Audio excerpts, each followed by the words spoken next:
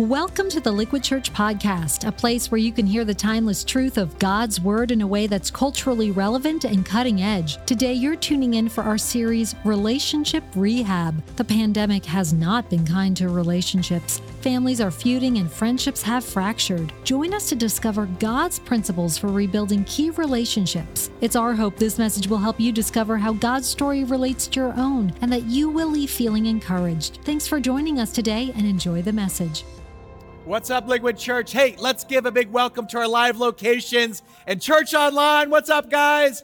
How are y'all doing? All right, I'm Pastor Tim. It is great to see you for part 2 of our series, Relationship Rehab. If you're just joining us, we are talking about how to repair and fix broken relationships because the pandemic has done a number on people, okay? There's been a lot of stress and strain. I think people feel pretty triggered all over the place. Families are divided. I've seen friendships blow up over, emotional responses to masks and vaccines, and family members have, strong political views. People are kind of like in your face nowadays about gender, about race, about cancel culture, insert divisive issue here, and things get like pretty heated and emotional real quick, and now all of a sudden it's like we're not talking anymore, and it's funky in our family home.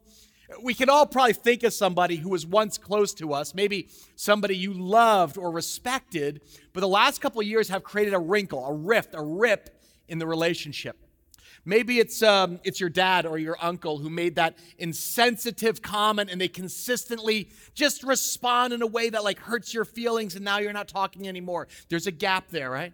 Or maybe it's your sister-in-law or someone in your small group, right? They just started posting crazy talk online, right? And you politely suggested, hey, maybe you might want to just kind of tone it down just a little bit.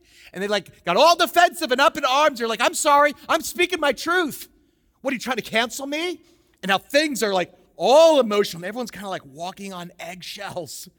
Last week I asked you this question: is there a relationship in your life that needs repair? Could you think of somebody, one person?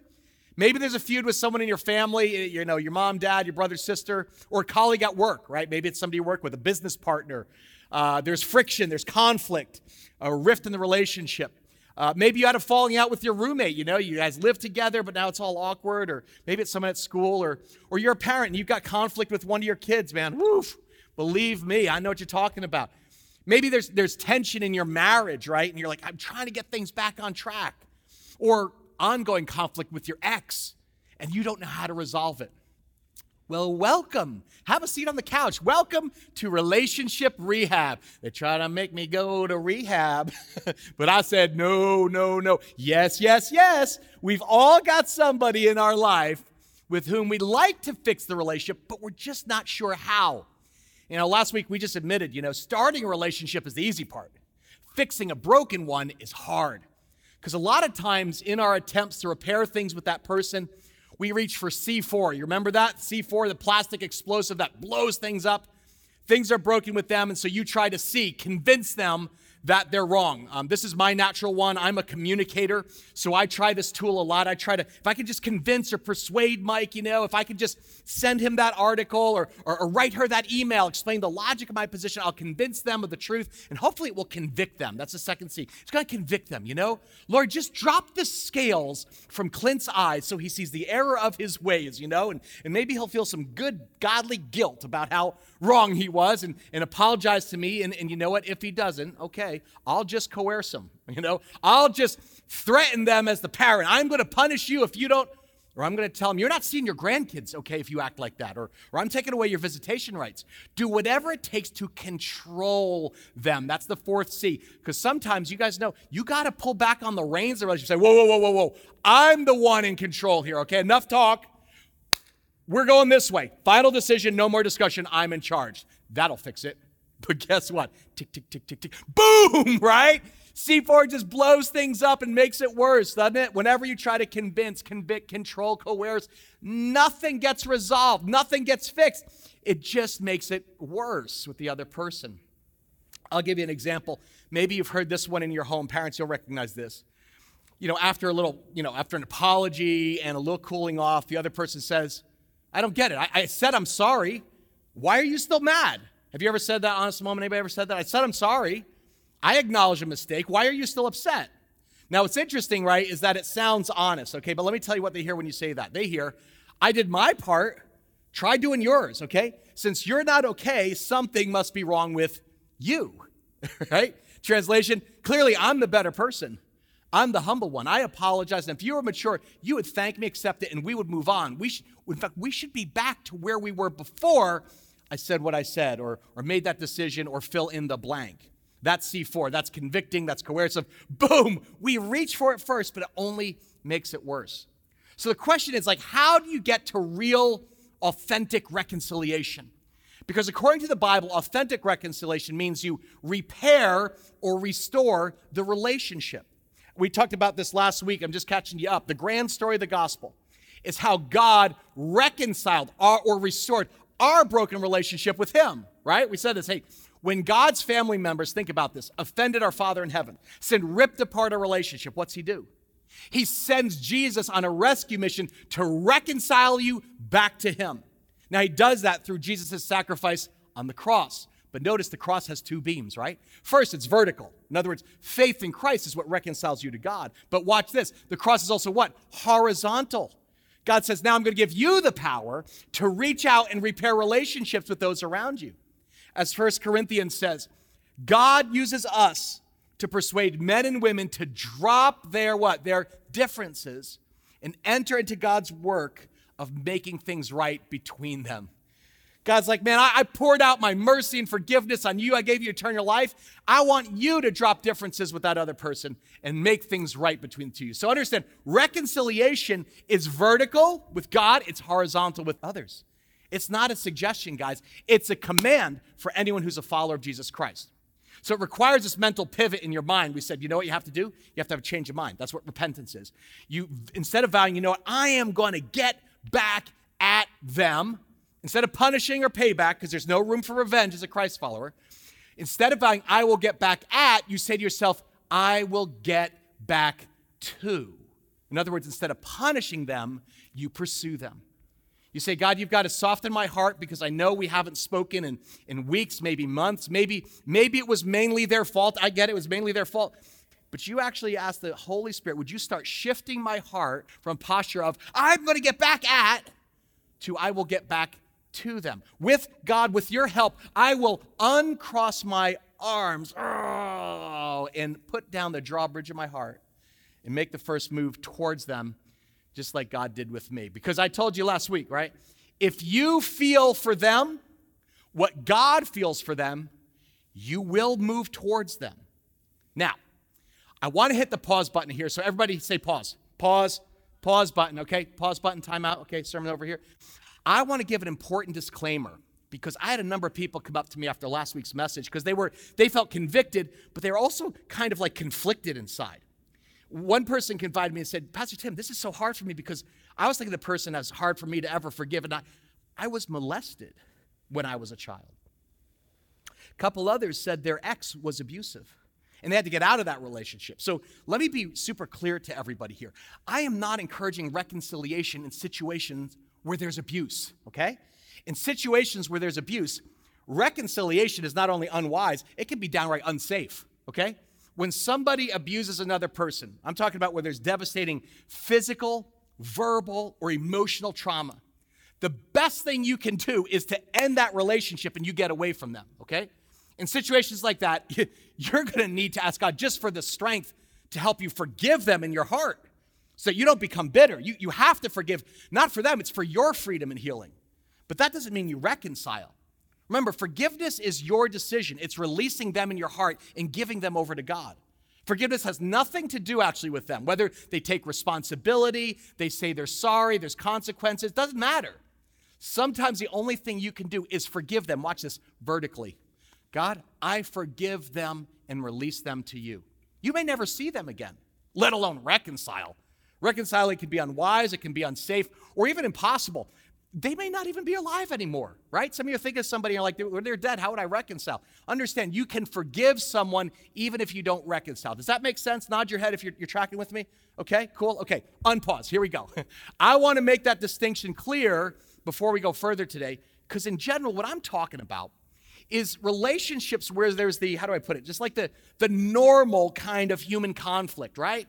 Like, she hurt my feelings, man. He made that decision that affected my career, or there's a broken friendship, or some, he did something that lost my trust. They didn't keep their promise.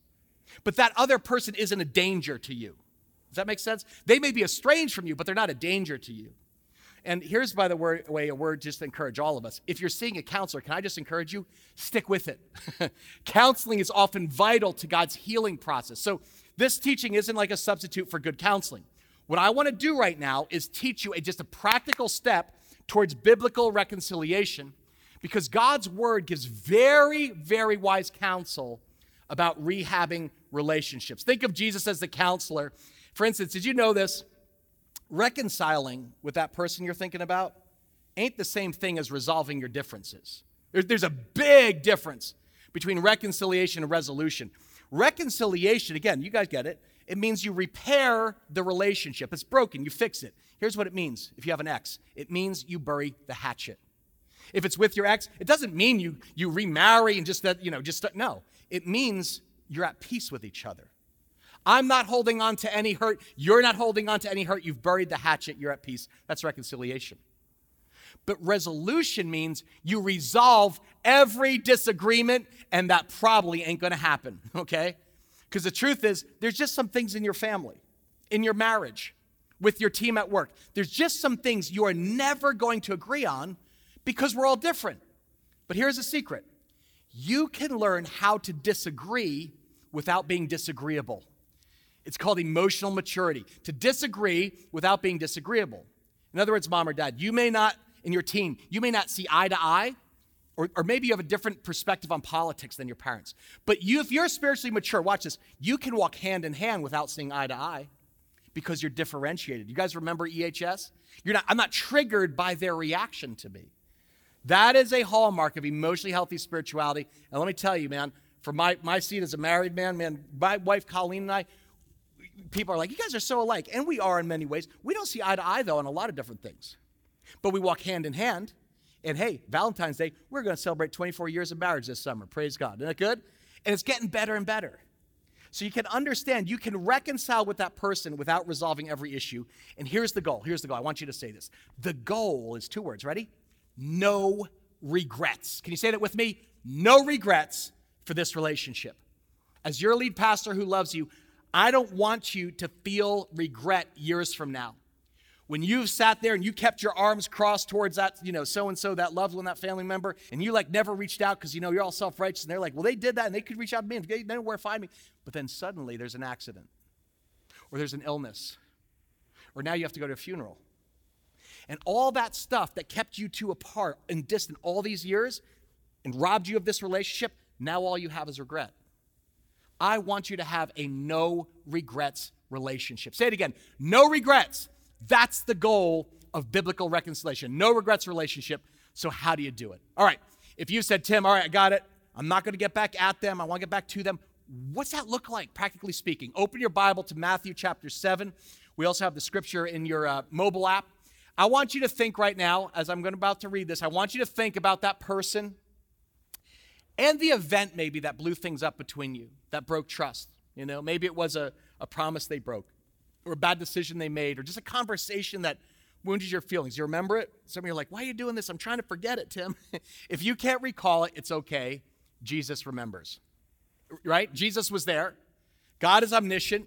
Let's assume he knows all about what he or she did, then what you said to them. Jesus knows all about that situation. So Jesus is the counselor. And so I want you to imagine now, Jesus sits you down on his counseling couch, and he leans in, and he says this. He says, hey, I'm listening to this, but I just got a question. Why do you look at the speck of sawdust in your brother's eye and pay no attention to the plank in your own eye? I'm just kind of curious. Tell me about that. And you're like, what? What? And he's like, I'm just asking a question. That's what counselors do. I'm just curious. Why do you look at the speck of sawdust in your brother's eye? You make that personal. In your sister-in-law's or the person you work with, your boss's eye, or that person you're married to. Why do you look at the speck of sawdust in the eye of your uncle who messes everything up and I'm not inviting him anymore? Why do you look at the speck of sawdust in his eye, that little bitty thing, and you pay no attention to the plank in your own eye? In other words, Jesus says, why are you so laser focused on what they did, where you obsess about their part but pay no attention to yours? And you're like, well, I don't like Jesus the counselor very much, And you're like, well, I got to say something. And so you're like, all right, well, Jesus, honestly, to begin with, Dr. Jesus, sorry, can I call you Jesus? To begin with, Jesus, it's not a speck of sawdust. You see that thing in their eye? That ain't a little itty bitty thing. I don't know if you were paying attention about this, Jesus, but did you miss what happened? He left me. She didn't follow through. I got fired for no good reason. They ruined Christmas again, and we're not having them back next year. So Jesus, I'm sorry, I'll do apologies, but you may think it's an itty bitty speck, but I assure you it's a lot bigger deal than that. He won't accept responsibility for his actions. They act like they did nothing wrong. So sorry, Jesus, I just don't see it like that, like you do. And Jesus is like, just looks at you. Just quiet for a moment. Just kind of stares. Don't you hate when counselors do that? They don't say anything, they're just like nodding, like, You're like, all right, secondly, I don't have a plank in my eye. Okay, you're wrong on that. In fact, Jesus, I think you got the two of us mixed up. They're the one with the plank. I got the speck. I'm not saying I'm perfect, Jesus, only you're perfect, okay? I didn't start the fire, okay? It wasn't my fault. You're like, I'm sorry, I got a little emotional there, but with all due respect, I was there. I clearly see what happened. My vision is spot on, and clearly it was their fault. And Jesus quiet again. He just kind of nods, and he says, can I ask another question? Verse 4. How can you say to your brother, let me take the speck out of your eye? You're like, what do you mean? And he says, well, do you really think if you sit them down on the couch and you shine a little light on their flaw, what they did wrong, say, hold still, let me see, you got a little something, hold still, I'm just going to fix you, and then you'll see as clearly as I do. Do you actually think you have the ability to fix them? Sorry, you're broken, you're insecure, but if you just sit down with me and I'll fix your flaw, I'll help you see clearly, I will fix you because you're all broken. And then Jesus just starts laughing. He's like, that's amazing, bro. You are pretty confident you see things clearly, don't you? So let me just ask again, how can you say to your brother, let me take the speck out of your eye when all the time there's a plank in your own? Now circle that phrase all the time, because in Greek, all the time, actually the word is in King James, behold, wow, look at that. So if we put this in modern terms, Counselor Jesus would be saying something like this. How can you say to your brother or sister, whoever it is, let me take the speck out of your eye when looky there, will ya? You got a 2x4 plank sitting in your own.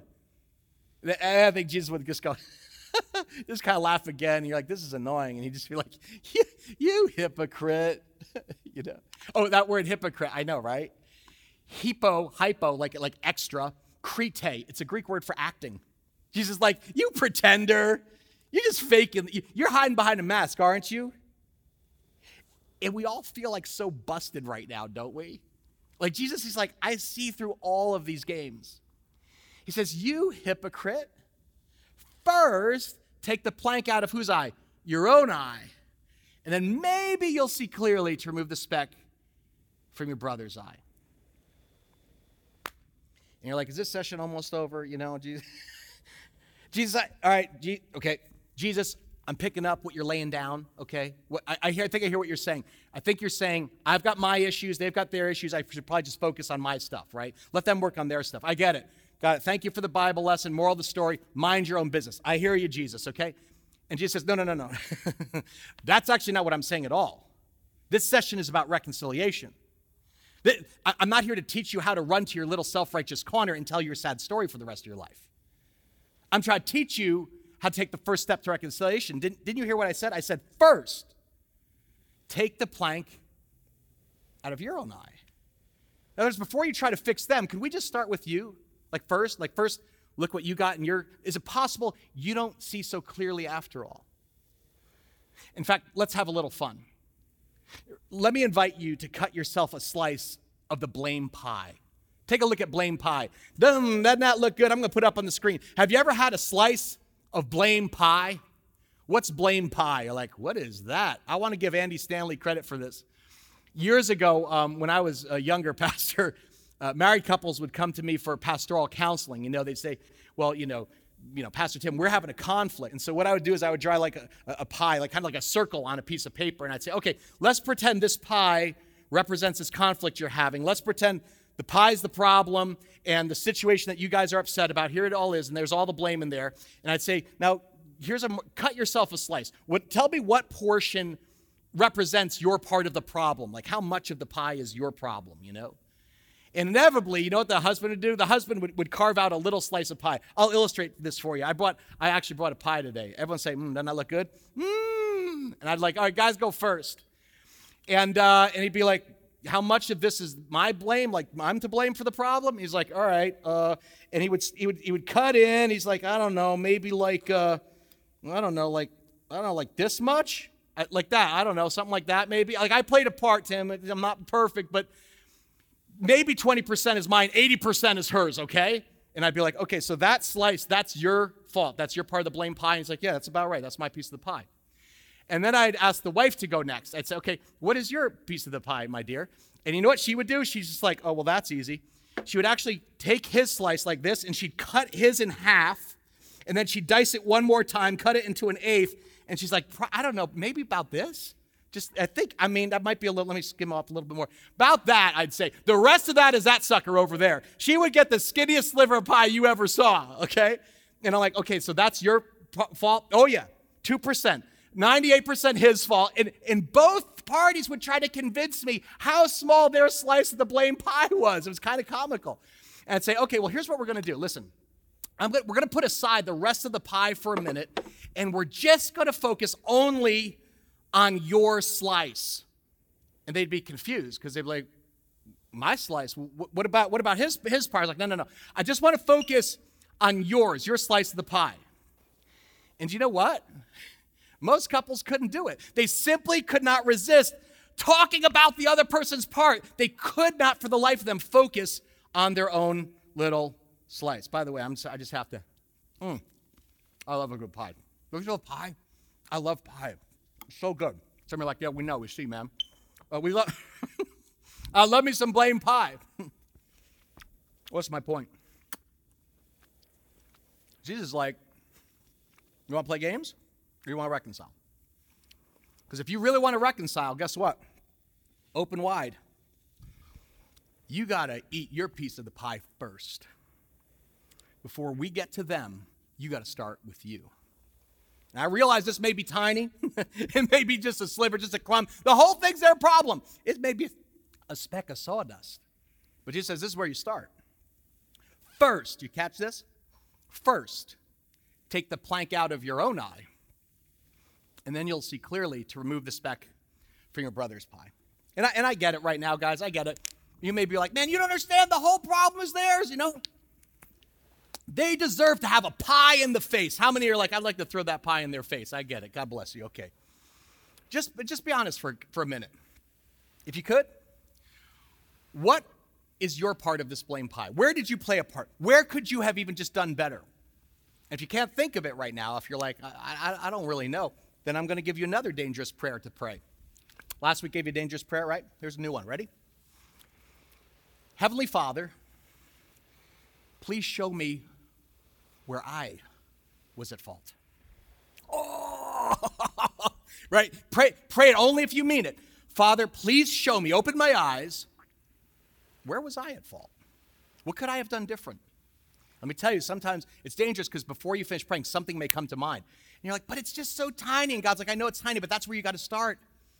In fact, you may be arguing right now. You're like, but Tim, my part was just even a reaction to the sin, the terrible thing they did that wrecked and ruined my life. Okay, well, let's just start with that. Ask God honestly, is there something about me that's an obstacle to us? Yeah? If so, then you got to own your piece of blame pie. You got to confess it. You got to own it. And you got to ask God to remove it. Because Jesus says here in Matthew, whoever makes the first move is the most mature person in the relationship. That's the key to the repairing any relationship. The most mature person always makes the first move. Now, is that encouraging news to you, right? Because some of you have been thinking like, well, I'm the mature one, They're so immature. I never would have said that. I never would have acted like that. I'm so much more mature than them. And that's good. If you're new to our church, we only have healthy, emotionally mature people in this congregation, okay? Good news. Well, guess what? The most mature person in the relationship makes the first move. What's that look like?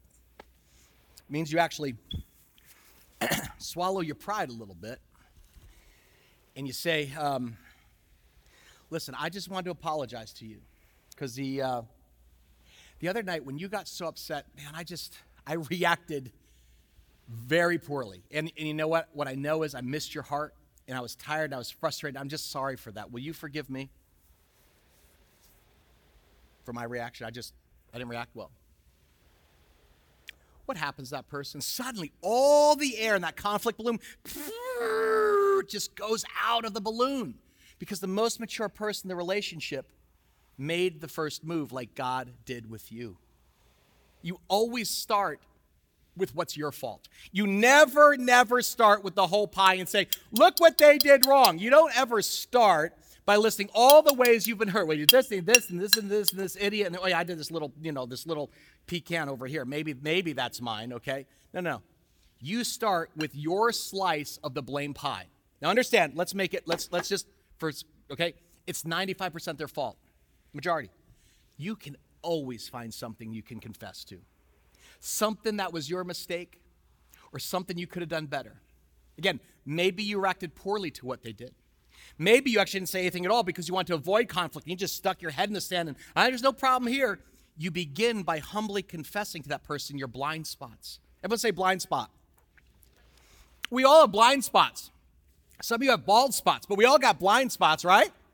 What are blind spots? They're these weaknesses that Jesus says you have a hard time seeing, right? You can always see the other person's faults in high def. Well, it's like obvious. His fault, he did this, and this. My fault, maybe there's just a little speck, Jesus. And he's like, just get back on the couch. We're going to go over this again. Ready? Here we go. Why do you obsessively look at the speck of sawdust in her eye and you pay no attention to the plank in your own? You hypocrite, you actor, you pretender.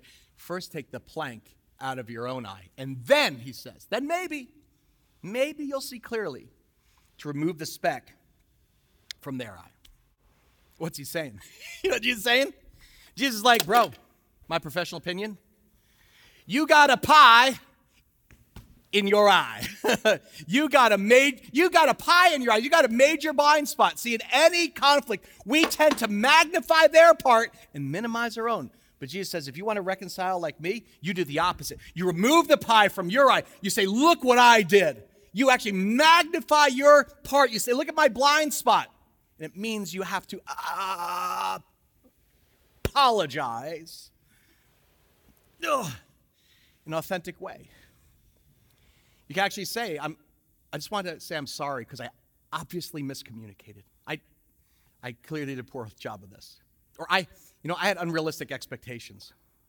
Or I was just being oversensitive. I was stressed out, and I want to apologize for that. I am sorry. Will you forgive me? Can you forgive me for that? And suddenly this hard demeanor just kind of softens because you just disarmed the bomb. And this is important. You know why? You know why repairing a relationship is so hard? By the way, I'm just going to get fat preaching this sermon, man. Because all of us at some level are self-righteous. Oh, right? We're convinced I'm 100% in the right, they're 100% in the wrong. Do you know who Jesus attacked more than anybody else? He attacked self-righteous people. Jesus had all the patience and compassion in the world for broken, contrite people. If people admitted their mess, he's like, I give you love and grace and unlimited compassion. You know what he called the Pharisees? You know what he called the Pharisees? Hold on, I'll flip over in Matthew here. Here we go. I'll just read it for you. Brood of vipers! You den of snakes! You sons of hell! Self-righteous. Not because the Pharisees were dumb or they didn't know their Bible. They were so self-righteous. They were so focused on pointing out the pie in everybody else's eye that Jesus is like, you got twin telephone poles. You can't see your own sin. You're not self-aware. And this is key when it comes to reconciliation. Self-righteousness is self-sabotage. Write that down. Self-righteousness is self-sabotage. If you act like it's all their fault, I got no role to play, there will be no healing guaranteed. Just guaranteed. Hearts will harden even harder. They will not hear a word you say. I'm just telling you, self-righteousness is self-sabotage. It just pushes people away. But watch this. Self-awareness, what's in my eye, unlocks the door to reconciliation. It is the key to drawing them closer in humility and repairing the relationship. Because it shows that you actually value the person enough to be vulnerable. They hurt you once, and now you're being vulnerable. Whoa. Where do you get that strength? Jesus on the cross. You're not full of pride. You're not full of defensiveness. They can see you're not trying to score a point or win the argument. I mean, here's a question for you. Some of you, because I can read it in your body language. You're like, this is getting too close to home, man. You felt pretty good about the fact that you were in the right. Here's my question. Would you rather be right or be in right relationship? Would you rather just be right, your little story that you've got in your self-righteous car, or be in a right relationship with God and with them? Because if you do, that's when you have to pray humbly, God, if there's anything in me that needs to change, that's blocking our fellowship, that I could have done better, that I could own, reveal it, show me, search my heart, I'm open, I want to be self-aware, I want to own it. Because self-righteousness is sabotage. But self-awareness is the key. It unlocks the door to reconciliation. I know because it happened to me. Can I tell you a story? So last fall, I get an email with the subject line, reconciliation, in it. And I open it up, and it's from a guy who I actually lost touch with before COVID. He used to attend this church, but then he left. And honestly, I never knew why. People come and go. And I assumed he moved on or was relocating. And then COVID happened, so I didn't think too much about it. But then a year and a half later, he sends this email with reconciliation in the subject line. And so I open it, and he says, hey, I'm writing because I want to reconcile with you. And at first I thought, I didn't realize we had a beef. Like, what? I don't even know what he's talking about. And he goes on to explain that we had a conversation once where he felt like I minimized what he said. And I'm like, oh yeah, I remember that conversation. I actually remember it well because I thought it was like a great conversation. He was sharing a hard part of his life and how like events in the culture were upsetting him. And I took time to listen closely because I care. I thanked him for sharing. I was like, wow, that's an amazing perspective. He gave me a lot to think about. And we prayed together. But I didn't follow up after that. And he said, I expected you to. And my lack of follow-up, it actually hurt him deeply. It felt to him like I didn't take to heart what he was sharing with me. And he's like, that's one of the reasons I left. And I'll be honest, at first, I was taken aback because I literally had no idea. I had no sweet clue that I had hurt him by my lack of response. But then he types, well, I'm not writing to rehash old hurts. I'm writing because we're both brothers in Christ. And as members of Jesus' kingdom, I just felt like God saying, can we reconcile our relationship? Now, let me tell you what I could have done, okay? You know what I could have done? I could have very well, any given day, responded to that email defensively, right? Like some of you are even like, why is he making such a big deal about it? What thin skin he must have. Or why did he leave? He picked up all his marbles and went home. How immature. Years later, he sends an email. Would have been very easy for me to be defensive, respond out of my flesh. Good news. I spent time on the couch with Jesus that morning. We had our normal one-on-one time. And so with Jesus' help, I stepped over my self-righteous feelings and said, man, what a gift. Like, some people never tell you that you hurt them or even give you a chance to make it right. Even though I wasn't convinced the way I responded was wrong, but I was like, kudos to him. He made the first move. That's the mature thing to do. And so we actually set up a time to meet over Zoom. And I'll admit, I was a little nervous. Logging on. And so before I logged on, I just prayed. This is what you do, right? You spend time. I got to sit on the couch with Jesus, who's my counselor. Lord, put your spirit in me. And I prayed, and I felt like God saying to me just before we got on Zoom, I felt like he said, Tim, I want you to leave all of the excuses, all of the blame, all the guilt at my cross. Like the Holy Spirit pressed on my mind. Sometimes I won't just write prayers. I draw in my journal. I'll show you a picture. This is a picture of it. And I drew a cross, and I listed all the things that I was going to keep out of the Zoom and lay down at the feet of Jesus. Blame, guilt, excuses, defensiveness. And I was like, Lord, could you just give me the words to be humble, teachable, and own my part of the pie? and not bring up his. I even wrote that. You can see it at the bottom. I said, Jesus, after we speak, may he feel like part of his heart has healed. Help me see him the way you see him. And so when we logged on to Zoom, I was like, dude, first off, thanks for reaching out. And I said, listen, before we even dive in, I just want to thank you for taking the time to honestly share how my response made you feel. And I am sorry for hurting your heart. I truly had no idea. I would never intend to minimize what you shared. But that doesn't matter. What matters is I clearly missed the mark. I am so sorry I made you feel unloved and unheard. Will you forgive me for that? And you know what? It's amazing over Zoom. The Holy Spirit travels through pixels. He said, I do. And he did.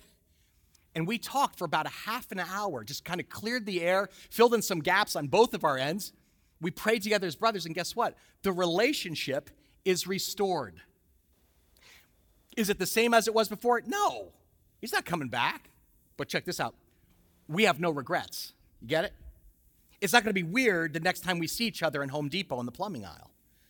See, when you show self-awareness, that you're willing to be humble and take responsibility for my piece of the pie, man, I'm just telling you, Jesus shows up and there can be healing in the body of Christ. Amen? Let me tell you what this does for the other person.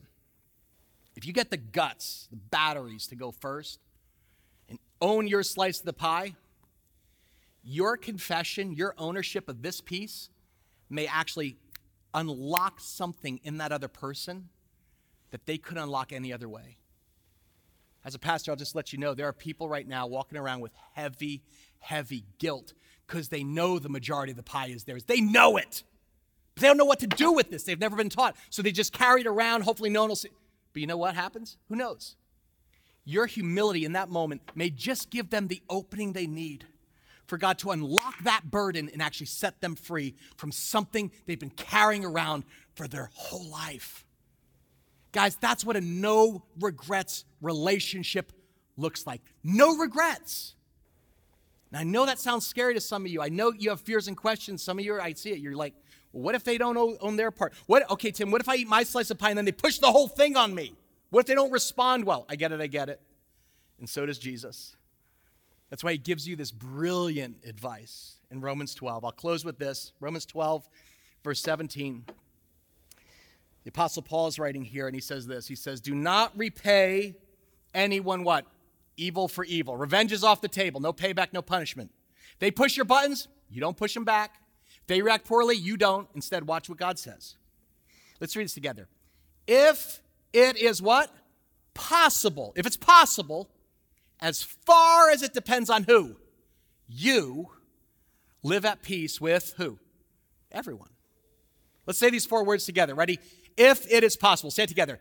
If it is possible. Don't you love how realistic the Bible is?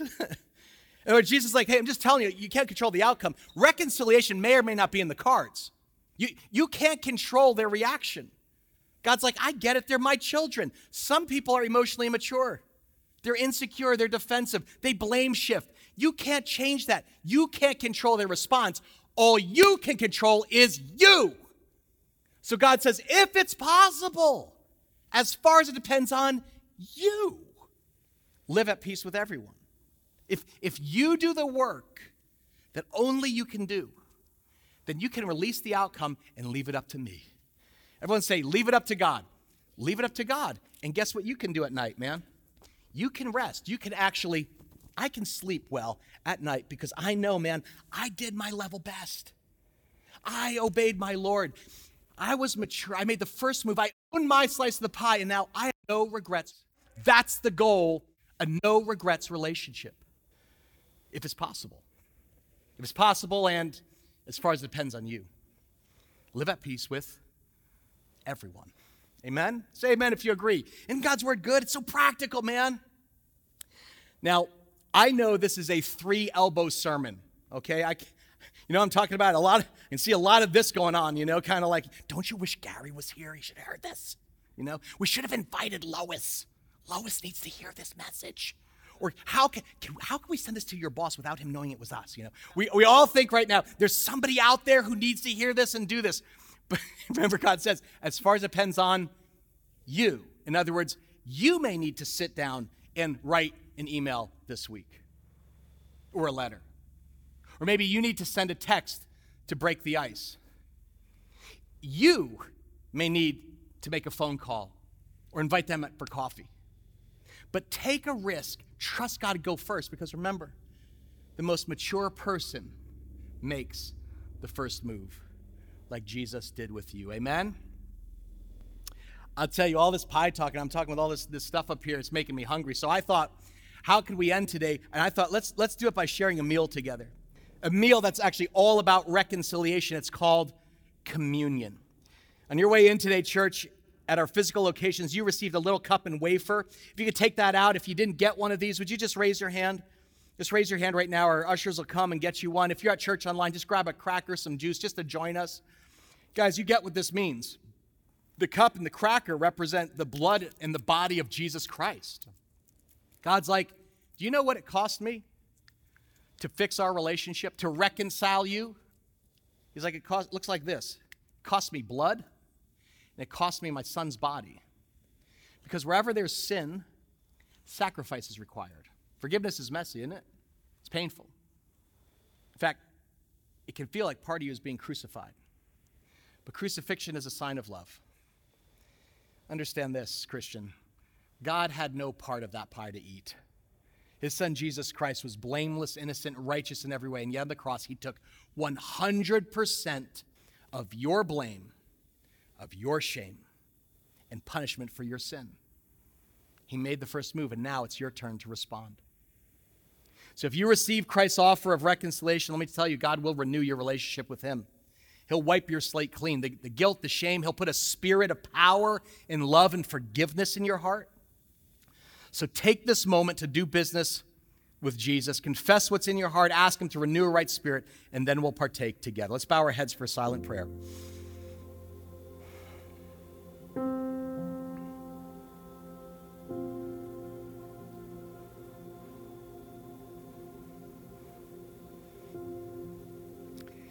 Father, we confess all the mixed emotions that are churning around our heart right now. And I hear your spirit speaking over those troubled waters. Peace, be still. Know that you are the Lord. Jesus, we thank you for coming on a rescue mission, for laying down your life and restoring our relationship with our Heavenly Father. We confess our sins, God. We have not lived up to the life of Jesus, but that's why we're coming to this table to reconcile with you. Let's pray the Lord's Prayer together. Our Father, who is in heaven, holy is your name. May your kingdom come. May your will be done on earth the way it is in heaven. Give us this day our daily bread, and forgive us of our sins as we forgive those who sin against us. And lead us not into temptation, but deliver us from evil. For yours is the kingdom, the power, and the glory forever. Amen. Receive the body and the blood, and let's worship Christ. Thank you for joining us today. If you want to check out Liquid Church for a weekend service, small group outreach, or clean water trip, you can find out more about us online at liquidchurch.com. And if you enjoyed the podcast, go ahead and subscribe or share it with your friends. Thanks again for listening.